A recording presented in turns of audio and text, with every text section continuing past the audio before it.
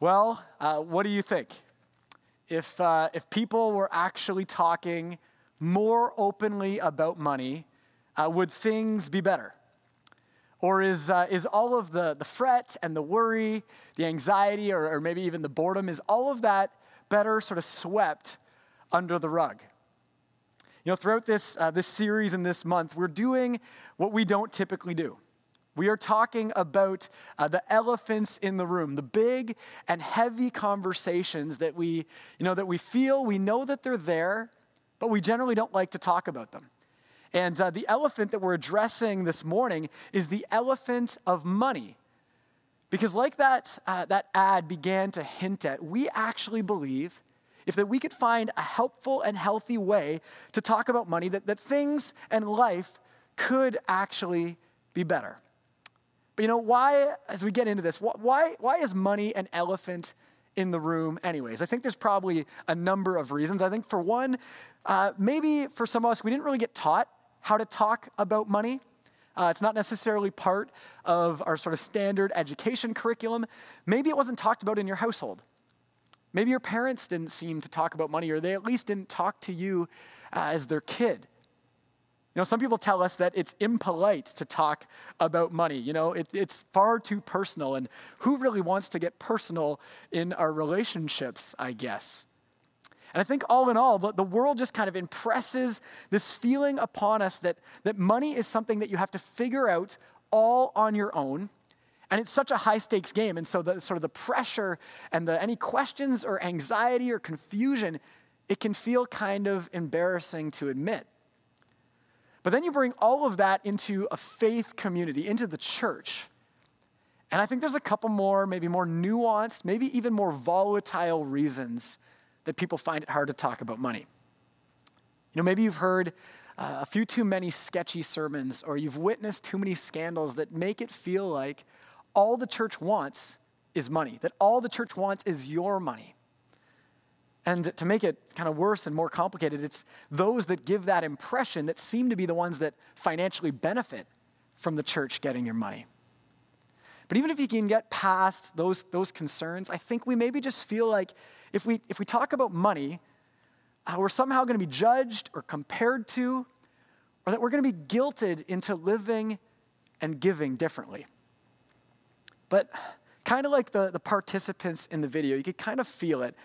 I think for a lot of us, at the heart of it, if we were honest, we actually wish there was a way we could live differently with our money. So I don't know, if you're at all anxious about this conversation, this elephant in the room, here's what I want to say. What we're not going to do is we're not going to have a conversation trying to tell you to give money to the church. That's not what this is about. Frankly, I'm not trying to give a message necessarily to tell you what to do with your money, because I believe sort of the biggest problem, the biggest obstacle standing in our way to talking about money in a way that actually makes life better is that we don't actually see money for what money really is. That we actually have a distorted view of this thing called money, and it makes it sort of unhealthy and unhelpful in how we talk about it, making it almost impossible to have a conversation. You see, our big idea today is that talking about money requires seeing money for what money really is. Talking about money requires seeing money for what money really is. In this book, The Soul of Money, I read this summer as I was thinking about this conversation. It's a really helpful resource in kind of reshaping your relationship with money. And the author, and she's a philanthropist, Lynn Twist, she writes about this skewed or distorted perspective, confused perspective we have about money. And I just want to read for you an extended excerpt from her opening chapter. She writes, "Everyone is interested in money. And almost all of us feel a chronic concern or even a fear that we will never really have enough or be able to keep enough of it. Many of us pretend that money isn't important to us, or we think that it shouldn't be, while many others live openly with the accumulation of money as our primary goal. It makes money the most universally motivating, mischievous, miraculous, maligned, and misunderstood part of contemporary life. But here's the thing, money is not a product of nature. Money doesn't grow on trees. Money is an invention. Money still facilitates the sharing and exchange of goods and services, but somewhere along the way, the power we gave money, it outstripped its original utilitarian role. We have made money more important than we are. We have given it more meaning than human life. Humans have done and will do terrible things in the name of money. They've killed for it. They've enslaved other people for it. They've even enslaved themselves to joyless lives in pursuit of it. For most of us, this relationship with money is a deeply conflicted one. And our behavior with and around money is often at odds with our most deeply held values, commitments, and ideals. I'll read that last part again. Our relationship with money is often at odds with our most deeply held values, commitments, and ideals. If you've ever felt that kind of struggle or tension in your relationship with money, my hope this morning is that we can have a life-changing conversation. Start a conversation about money that makes things better, because I believe talking about money requires seeing money for what money really is. And if we can see money differently, I think we'll talk about it in a productive way. And so what we want to do this morning is to try to kind of reshape our perspective on money. And how I'm going to help us do this is I want to give us 3 words and 3 Bible stories that are going to serve as kind of new lenses to how we look at money, perspective-shaping lenses to see money differently. And the first word and lens that I want to give us is the lens of abundance. It's our first word, abundance. And the story that I want to look at in the scriptures to kind of help illustrate this, it comes from Matthew chapter 25, verses 14 to 29. Now, this is a story that has a lot of layers to it and a lot of depth. And I'm actually not going to read the whole thing for us. I'm going to summarize it because I just want us to see kind of one big idea. But if anyone in our community, especially if you've been around for the last number of years, if you haven't had enough of the book of Matthew yet, Mike Krause, he preached an entire sermon on this passage. If you wanted to dig into it, you can check that out. He preached it in the fall. But we're just going to look at one piece of it. So basically, this story, it's actually a parable, a story that Jesus is telling to help illustrate how the world works. And basically, Jesus says in this passage, he says that the kingdom of God, the way the world is intended to work when God is right at the center of it, it's like this. It's like a wealthy man who goes on a journey. He kind of goes on a business trip. And as he goes, he entrusts all of his wealth, all of his resources to his people. In fact, the text says that he entrusts it to his servants. And you have to understand, in first century culture, servants are like really low on the social ladder. But this wealthy man, he entrusts everything to his servants. And the story highlights 3 of these servants, each of whom is entrusted with a different amount of money for various reasons. The first one is given 5 bags of gold. That's kind of how they describe the currency. The second one gets 2 bags of gold. And the third servant gets 1 bag of gold. But regardless of the amounts, the first 2, they immediately kind of put the money they've received to work. They allow the wealth that the master has entrusted to them to flow through them and carry on their master's business, trying to see it multiply in its impact. But the third servant was a little different. Out of some kind of fear, concern, worry that maybe that depending on how he handles it, there won't be enough when the master returns, he takes it and he buries it, hiding in a place where it's only known and available to him. And later on, when the master returns, the first 2 servants, they're eager to report back on what they've been able to do with the money, how they've seen the master's business continue. And the master says to them, he says, "Well done, my good and faithful servants. Come and share in your master's happiness. Come and share in the joy." But the servant who had hid the money, he comes forward kind of sheepishly. And again, he admits he was afraid. He felt like he had to keep the money hidden while the master was gone, or he might not have it to return to him. And as a result, the master, he decides to transfer that 1 bag of gold from that third servant to the ones who had been participating in his business. Now, this story, it's not about figuring out how we can get more out of God. It's not really about the specific amounts of money that were given to the servants. For today, I just want to see That it's about how this whole thing works. Jesus said the kingdom of God, the way the world is intended to work, is like this. And it's how I believe God has set it up, where it all starts. And it all starts with abundance. It all starts with this idea of abundance. You see, the story has a ridiculous premise. This man is outrageously wealthy, and he decides just to entrust everything he has to his servants. This wealthy man who represents God in the story. And the amount of money translated in the original parable in the first century terms, those 8 bags of gold equate to $5.4 million in kind of dollars and cents. And again, that's first century terms. If you try to extrapolate that into 2,000 years of inflation, now you have a sense of how generous, how abundant this master is. And I think being able to see and then talk about money differently, it first means learning to see the world through an abundance mentality. That everything we have, we've received as a gift. And the source of all that is, that being God, is a source of abundant provision, of grace, of entrustment, of unmerited favor. And our job or our invitation is into participation, celebration, and sharing in the Master's happiness. And that if we participate in the Master's abundant provision, maybe there will actually be enough to go around. But I think our problem is too often we live with a scarcity mentality. We think that there's not going to be enough. You know, it's kind of like we're playing a game of musical chairs with our economy, and you got to fight for your chair, and someone is just going to be left out. That's just how it works. We see this personally. We see it politically.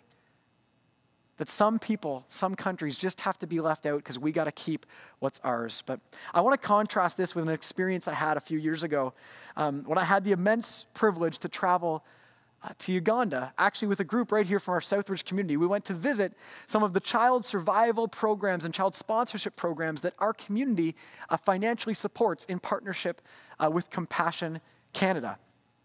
And we've got a picture here of Pastor Alfred Imojong.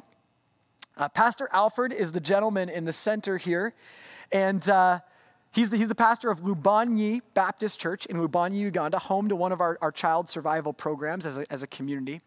And what was cool is that on the Sunday that we were there, we got to visit and attend their church service. And I think we have a picture here of the community here in their facility. You can see hundreds of people piled in there together, some standing, some sitting on the dirt floor, others holding children, all in this modest brick facility with only a tarp for a roof. And you can see, I think you can see here the posts holding up the tarp. There was actually a few moments throughout the service where it kind of looked like some of those posts were going to topple over and the whole tarp might come down.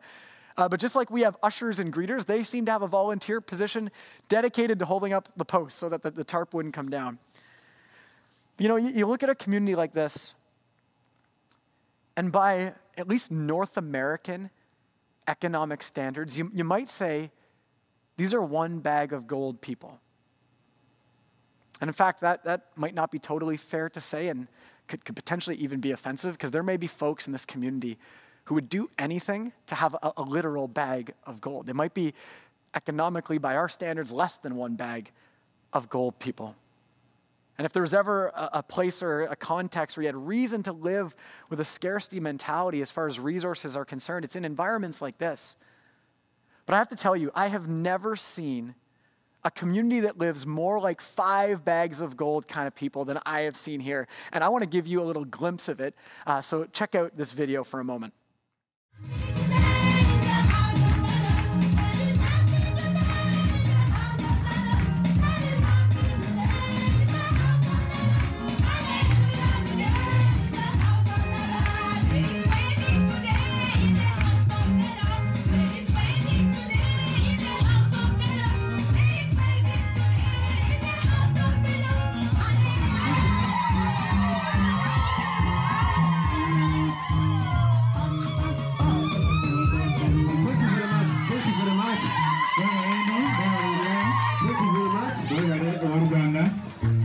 The song I said, when I see what the Lord does, I kneel down and worship. When you do anything, when you plant corn, He makes it to grow. When you plant anything, He makes it to grow. and he provides. Amen. Isn't that just a beautiful scene?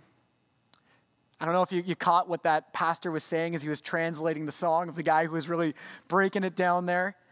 He said, when I see what the Lord does, I kneel down and worship.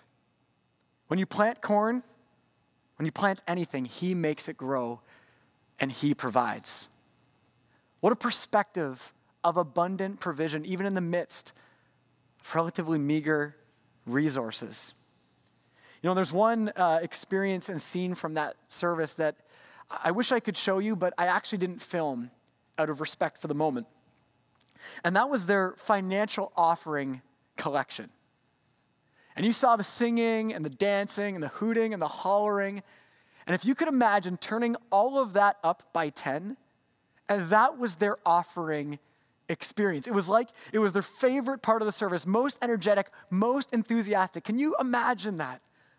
You know I'm a participant here, and I know it'd be hard for us to imagine that the offering could be the most exciting, enthusiastic part of the service. But it was, as each of them paraded down to the front one by one to bring whatever gift they had that day.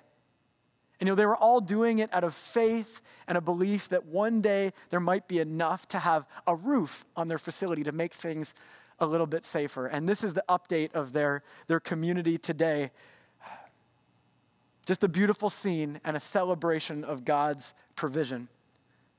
These are people who have learned how to look at life and money in a way that shares in the abundance of their master's happiness. And maybe we could a little more today as well. So our first lens this morning is abundance. And then the second word, or the second lens I want to talk about is togetherness. Togetherness.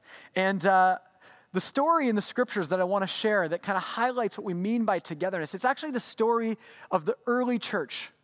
Shortly after Jesus was reported as being risen from the dead, the community that formed and the way of life that was being adopted was just incredible. And it's written about in Acts chapter 4, as it talks about how the believers behaved. In verses 32 to 35, it says, all the believers were one in heart and mind.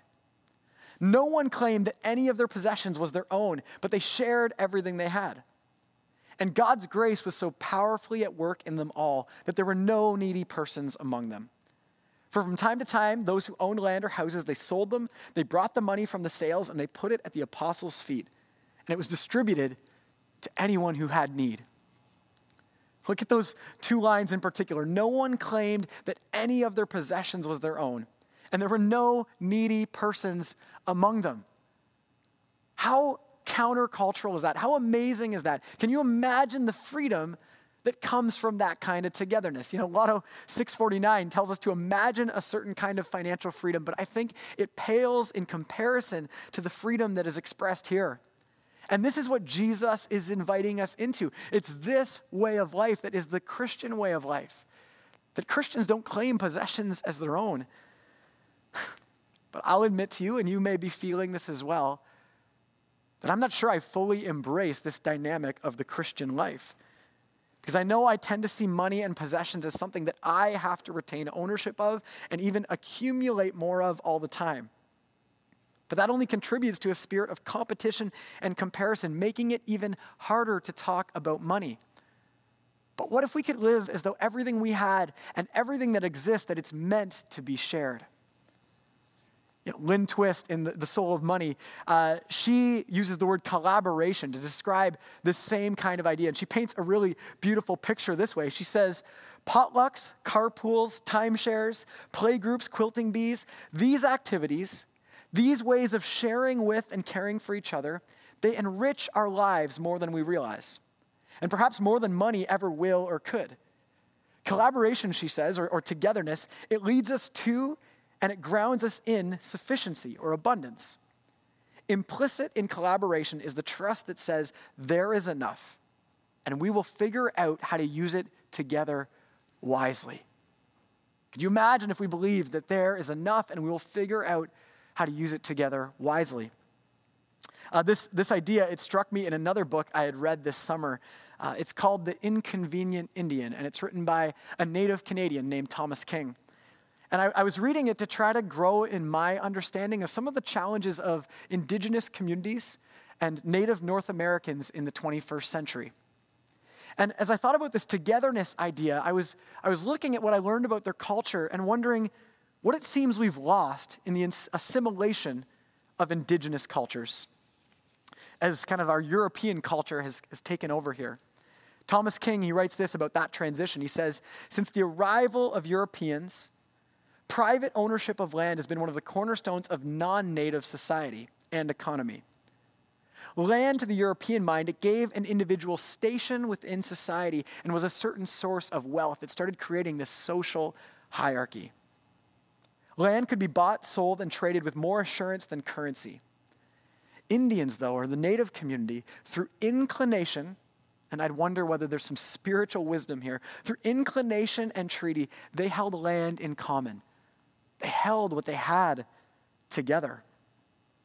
What I saw here is that much more like the early Christian church in the book of Acts, native North Americans saw land and food and possessions as shared resources to be cultivated as a community rather than accumulated and privatized as individuals. A kind of togetherness that freed them from the grips and the weight of the elephant of money, sharing that burden rather than carrying it alone. Lynn Twist also talked about how this is more prevalent in indigenous cultures, and she's familiar with the Achuar people of the Amazon. They're a present-day indigenous community that has existed for hundreds, if not thousands of years without any need for financial currency, with no use whatsoever for money. And as she writes about their history, she says this. She says, reciprocity was the social currency. It was understood that everyone shared with everyone else, and everyone took care of everyone else. If Tantu's daughter married Natum's son, then their friends and neighbors came together to build them a house. When a hunter killed a wild boar, the whole village feasted. All of this, it kind of makes me wonder, as we've gained privatized ownership and individualized wealth, what have we lost in experiencing the togetherness of the way things are meant to be in the kingdom of God? You know, one more story of togetherness that kind of brings it into our context, our community, and our time. A friend of mine told me a neat story recently where he was telling me about how his money was kind of tight for he and his family. They'd kind of fallen a little bit behind and had a bit of a cash flow shortage month to month due to some unforeseen expenses and emergencies that had come up. And they had shared this with a few folks in our church community, mostly just looking for some advice, some prayer support. Just a couple weeks later, they found in their mailbox an anonymous envelope with $1,000 cash, which was a huge help to kind of get them caught up and back on track. And to me, it's just this beautiful example of how talking about money within a community that is built on togetherness, how it can actually make managing money easier for all of us. And that maybe those of us who have a little bit more at times, if we lived with this togetherness mindset, how we could actually contribute to miraculous stories like that. And those of us who may have a little less at times, we could actually live to depend on miraculous stories. So our first perspective this morning was abundance. Our second is togetherness. And the third word and perspective that I want to talk about is generosity. Generosity. In Luke 21, the first verses, this is what it says. It says, as Jesus looked up, he saw the rich putting their gifts into the temple treasury. But he also saw a poor widow put in 2 very small copper coins. Truly I tell you, he said, this poor widow has put in more than all the others. All these people gave their gifts out of their wealth, but she, out of her poverty, she put in all she had to live on. You know, contrary to what I think we tend to believe, I don't think generosity has anything to do with a certain number of zeros. I think it's way more about a posture, about a heart attitude, you know, an open-heartedness and an open-handedness. I think generosity has to do with letting go of something. And for starters this morning, it might just mean letting go of some of our preconceived notions and ways of talking or not talking about money. Because like abundance and togetherness, I think generosity helps us discover that conversations about money, they actually have incredible potential for joy and excitement. I think generosity is kind of the energizer or the game changer to make our conversations about money actually exciting, actually something that we look forward to. You know, when I think of this poor widow that's in this story here with Jesus, it reminds me of my Grandma Braun. We have a picture here of my Grandma Braun. She's my mom's mom, or she was known to my kids, her great-grandchildren, as Grandma Grace. Now, Grandma Grace, she had a pretty tough upbringing. She was one of 11 siblings growing up on a farm in Saskatchewan. You know, money was tight, and she only got to go to school up until grade 6, and then she had to work on the farm, and she learned to work really hard from a young age, and that work ethic persisted throughout her whole life, although it never amounted to all that much economically. When my grandma moved to Ontario, she married my grandpa, but unfortunately alcohol got the best of him, and it made life difficult and even scary at times for my grandma and her kids, including my mom. Eventually things got so bad, they had to separate, and they divorced, and that left my grandma on her own to try to care for the kids who were still at home. And she would work multiple jobs, often 3 jobs at a time, cleaning apartments late into the night, taking the bus because she didn't have a car, all to try to provide for her family. Later on in life, though, my grandpa, he came to faith in Jesus. He put his trust in Jesus, and it changed his life dramatically. My family members talk about a night and day transformation in his life. And what was amazing is that my grandparents actually got back together and ended up remarrying. But not long after that, he fell ill to cancer, and he died when I was about 2 years old. And that left my grandma alone as a widow for the last 30 years of her life, doing her best to kind of get by through the rest of life on her limited income and even more limited savings. But you know what? In the midst of all of her challenges, I don't think I knew a person who experienced more joy and exuded more generosity than my Grandma Braun or Grandma Grace. You see, money was never an object to her that she had any interest in accumulating or keeping to herself. And as a result, she was more than comfortable talking about how she wanted to see it flow through her to the things and people that mattered most. And then she would put that money where her mouth was to see those things happen. With over 40 grandchildren and great-grandchildren, there wasn't a birthday or a Christmas that went by that we didn't get a personalized written card that she had written and mailed from her small apartment in the senior's home, including a check for $10 every single time. And that doesn't sound like much, but you take all 40 of those grandkids and all of those holidays year after year, and it really adds up over time. And beyond lifelong faithful contributions to her local church, she regularly would tell us about causes that she heard about on the radio, or the emergencies that we would see on TV, and she would immediately respond by sending what she could. And out of her joy, she could actually graciously encourage others to do the same.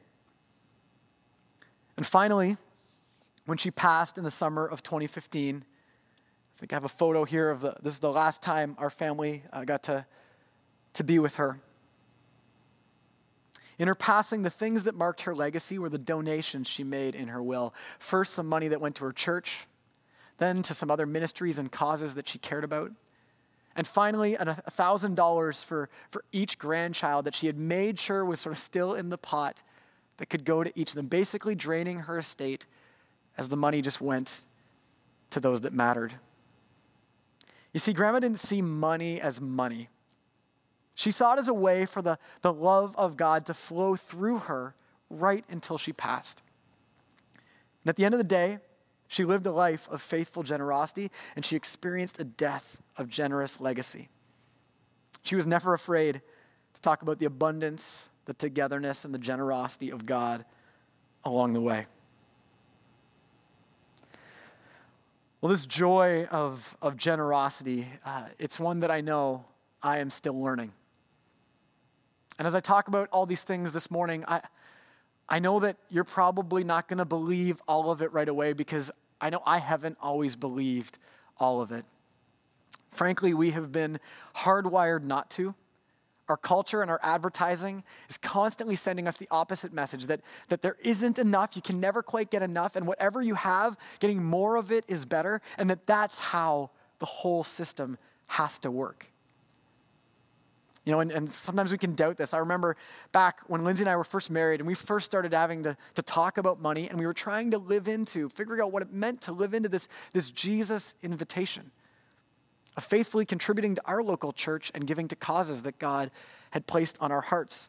And at the time, big screen, flat screen TVs, they were becoming the norm and not the exception.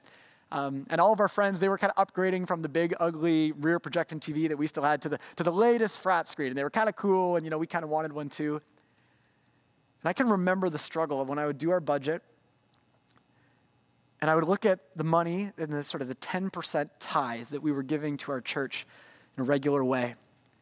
I remember fantasizing about if we didn't do that, it wouldn't actually take very long, maybe only a month or two, to be able to get the flat screen TV that we wanted at the time. But you know what? Fast forward 10 years, and that disciplined practice of giving, of tithing to the church and giving to the causes that God has put in front of us or placed on our hearts, it has changed me. It has changed us. It has changed the nature of the conversation and brought a kind of joy and excitement I couldn't imagine. When we get letters from our sponsor children who tell us about how our small but consistent contributions are helping change their lives and the trajectory of their families' lives. And then I get to see our kids interact with letters, and our kids have a bigger, different view of the world. I wouldn't trade that for anything. That's infinitely more valuable than whatever the latest, greatest thing is that we could want today. Abundance, togetherness, and generosity. And one more story I'll tell you before I close. When I was 16, I did what many of us do, and I went to driver's ed training in order to try to fast track my G2 licensing. And I remember I had a fascinating instructor. She was a lady who had as many stories about breaking the rules of the road as she did about following them, which kind of made you wonder whether she was more or less qualified to teach the class. But there was one story that she told us that has always stuck with me. It was about when she was experiencing skid control training. Skid control training. She had to drive down a runway at a pretty fast pace, and she had an instructor with her. She had to drive down this runway, and at a particular spot where it was wet on the runway, she had to intentionally crank the wheel hard to put the car out of control on purpose, and then find her way out of the skid to kind of straighten out on the runway. As she tried, she was really struggling. She'd try and fail, could never quite get the car straightened out in the way that she was supposed to, and really thought she wasn't going to be able to do it until the instructor, he called a timeout. They hopped out of the car, and he said to her, "When the car goes out of control, where are you looking? Where are you looking?" And she thought for a moment, she thought maybe she wasn't that conscious of it, of where she had been looking, but as she reflected, she thought, you know what, I keep looking through the windshield. When we get out of control, I look ahead through the windshield to try to see which way I need to turn to get back to the runway. And he said, you don't need to look at the windshield. He said, you need to look at the runway. Because here was the point. He said, where you look is where you go. That where you look is where you go. And I think the same is true in our lives, and I think the same is true with our money. You might say this morning, how you look is how you'll go. That how you look at this thing called money is going to affect how you're able to talk about it, how you're able to relate to it, and ultimately whether or not we can participate in what God wants to do in us and through us with it. Jesus, in his infinite wisdom in the first century, he said it this way. He said, where your treasure is, your heart will also be. That where your treasure is, where your money is, where you put your money and where you're looking at things with your money, it's going to affect your heart. It's going to affect your life. It's going to affect how you go in the world. You see, I think how we see money affects our ability to talk about money. Talking about money in a way that's helpful and productive and makes life better, it requires seeing money for what it really is. So what if we could change our perspective about money? What if we could see money differently? Not as a scarce resource, but as a useful invention to facilitate giving and receiving and experiencing gratitude for God's abundant provision. What if we could see it not as something that we have to battle alone or keep to ourselves, but as a reality that affects us all, but that can be embraced and shared together? Not as something to be hoarded and held, but as an instrument of the generous love of God intended to flow through us to one another. You see, this isn't just a conversation about how we see money. This is a conversation about how we see God. Because our God is a God of abundance. And our God, he's a God of togetherness and community and relationship. And our God is a God of generosity.